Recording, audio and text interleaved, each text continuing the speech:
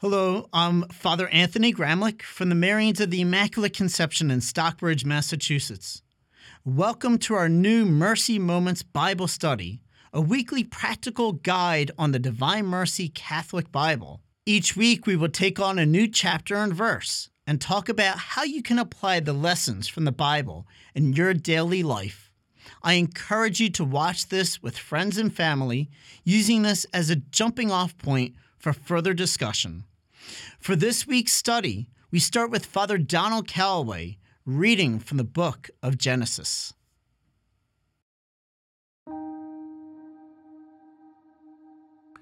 In the beginning, God created the heavens and the earth.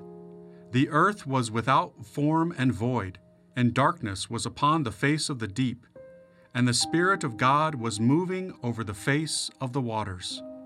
And God said, "Let there be light," and there was light. In the beginning, God created. The Hebrew word for create, bara, refers to something that only God can do. Human beings can take material things and fashion them into great works, an intricate computer or a beautiful cathedral. But God alone has the power to make something out of nothing. The heavens and the earth means all that exists, and all of it depends upon God moment by moment for its very being. Everything comes from Him as His very good gift. As Saint Irenaeus of Lyon said, "It is as if God has two loving arms, His word of command and the breath of His Spirit. With His word and Spirit, He designs creation according to His good purposes and holds it close to Himself. An almighty, everlasting, all-wise God like this has no selfish needs to fulfill and no rivals who can ultimately destroy His loving plan for His creation. He has established an ordered world in which human life can flourish. Surely we can depend on a God like this. He can be trusted from the beginning of time. He is acting with mercy." Thank you, Father Don. So looking at this reading, what's the reading saying? How can we apply it in our daily life? So the first main aspect of the reading is the word God, which is Elohim in Hebrew. The word Elohim in Hebrew means the God of justice, but justice is not like what we think in our modern term. Justice actually means that something is in chaos and God wants to put order back into it. So it's kind of like you go into your house and you see a room and the room is complete chaos. And what do? You start cleaning, you start putting things in order, you start rearranging things. And that's what this means, is that there was chaos and God put order to it.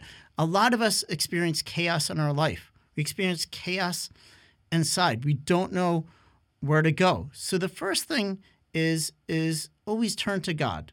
When you turn to God, you're turning away from the chaos in your life, and you're turning to a God who can put that order back in. How do we do that? Just by praying. As soon as we pray to God, we're opening up the light.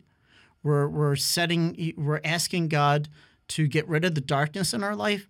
We're opening up to His light, to His grace. We're opening up to the Spirit. And so the Lord then slowly begins to put order in our life. As soon as we start turning to God, He starts putting things in order that once were in chaos. And the more that we turn to God through prayer, through the sacraments, especially sacrament of confession, sacrament of the Holy Eucharist, that the Lord begins to put that order back in our life.